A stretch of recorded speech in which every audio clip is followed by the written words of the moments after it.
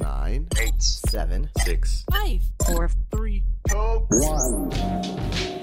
I'm Bethany Van Delft, and this is the 10 News, where we get the lowdown on what's up in the world. It's Tuesday, June 29th. With the 4th of July coming up, we're seeing red, white, and blue. Whether you were born in the United States or emigrated here, Independence Day is a celebration for all people who live, work hard, and make up these United States of America. Today we're talking about citizenship, and we'll hear from a young activist, Idalia Quinteros, fighting for the rights of youth in the U.S. So let's dive in.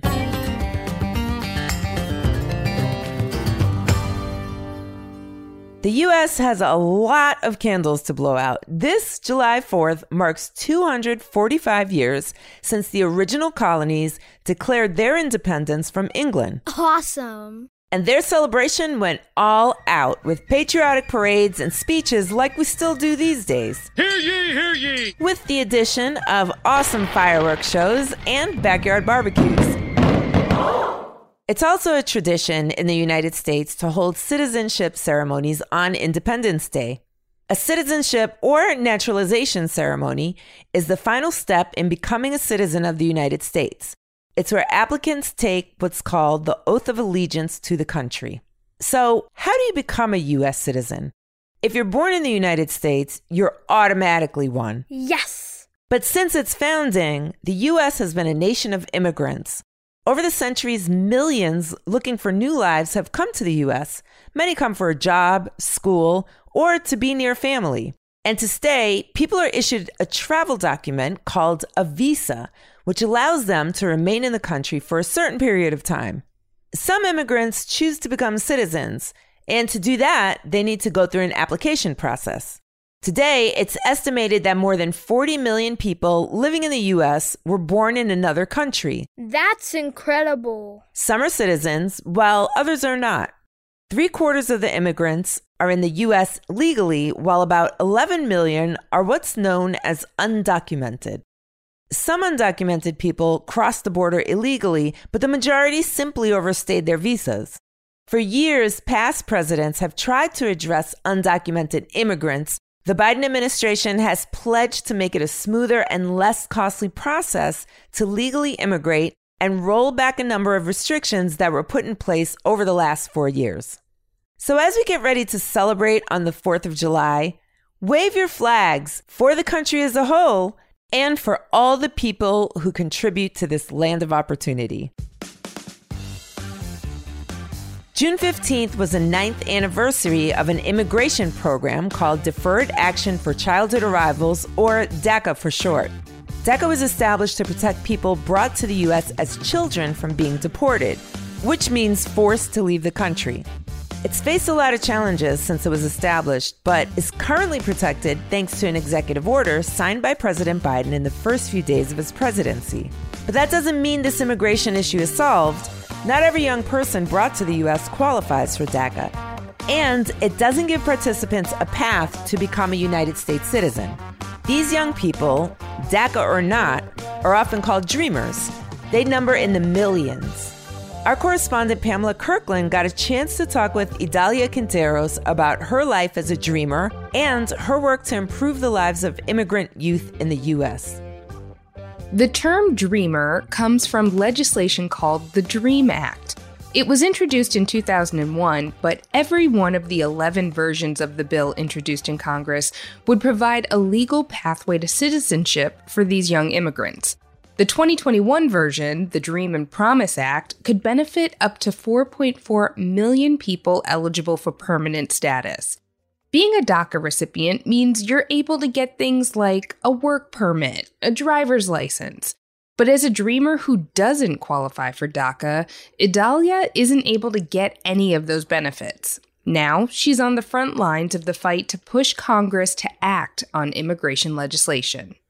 Tell me a little bit about yourself. I know you're a student. I think I read your family's from El Salvador, and obviously you're working alongside United We Dream. So, I came here to the United States when I was about 8 years old. So I do remember my home country, El Salvador, just a little bit. I stayed with my grandparents, and they were great. They were, my second parents.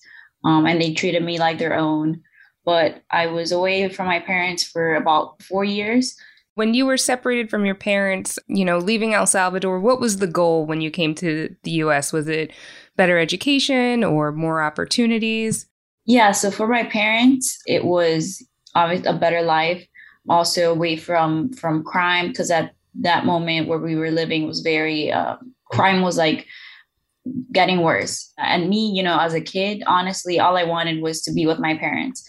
So I wasn't really thinking, education or money or any of that at that moment. I just wanted, to be with my family again.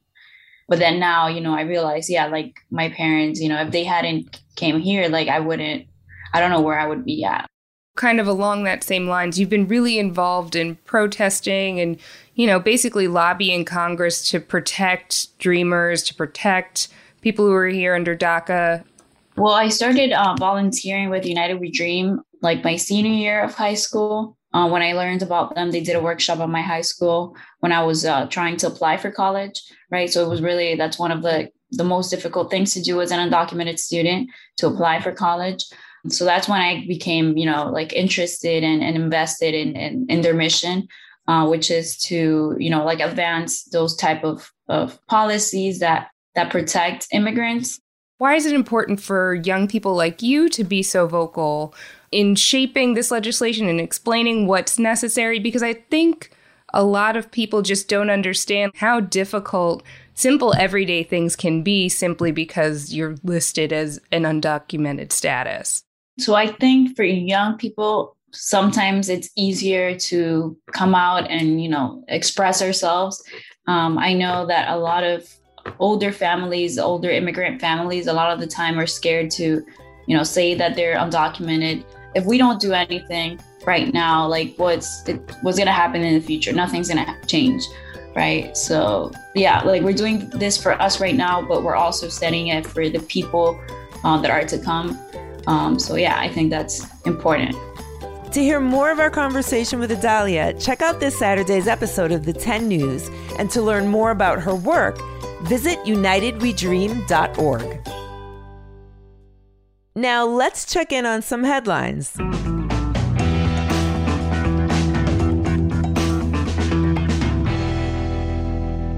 The Supreme Court ruled last week that college athletes can now receive some educational payments for things like academic awards and tutoring. This money is something that the NCAA, the organization that manages student athletes, has blocked in the past. It's a big win for student athlete advocates who want to see more money from an industry that makes billions of dollars in the hands of students. Goal! In pandemic news, officials are closely watching the status of the Delta virus variant. It was first identified in India, but has spread, and experts warn that it could become the world's top strain.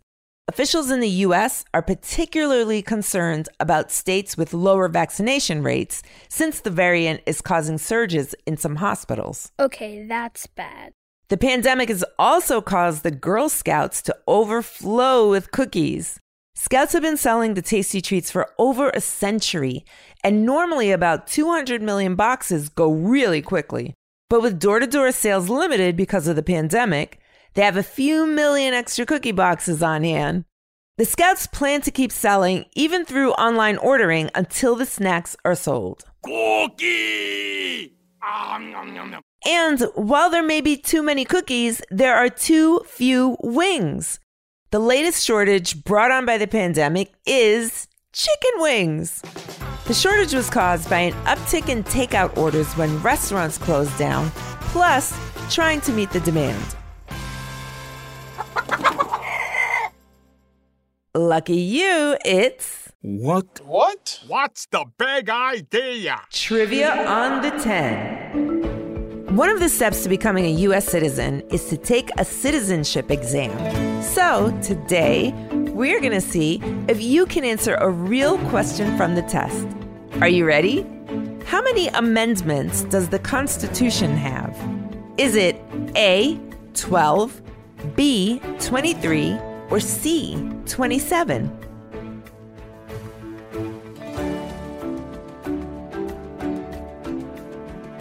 Did you guess it? The answer is C, 27. A study actually determined that this was one of the hardest out of 100 possible questions that can be on the exam. But throughout the United States history, the Constitution has only been amended or changed 27 times. The first was adding the Bill of Rights, and the last was in 1992, and it addressed compensation to members of Congress. All the questions for the citizenship exam are available to study online.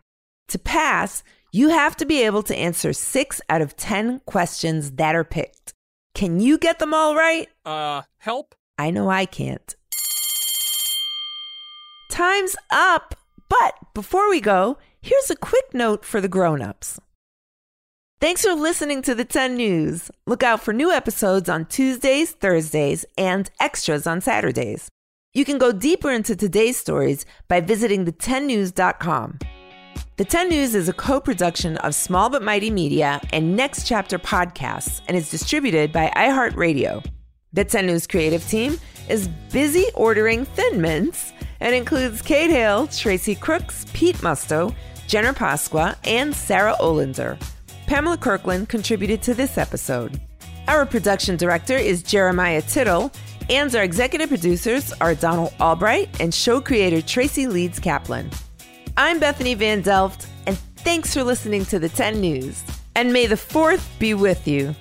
Oh, wait. Is that the wrong holiday?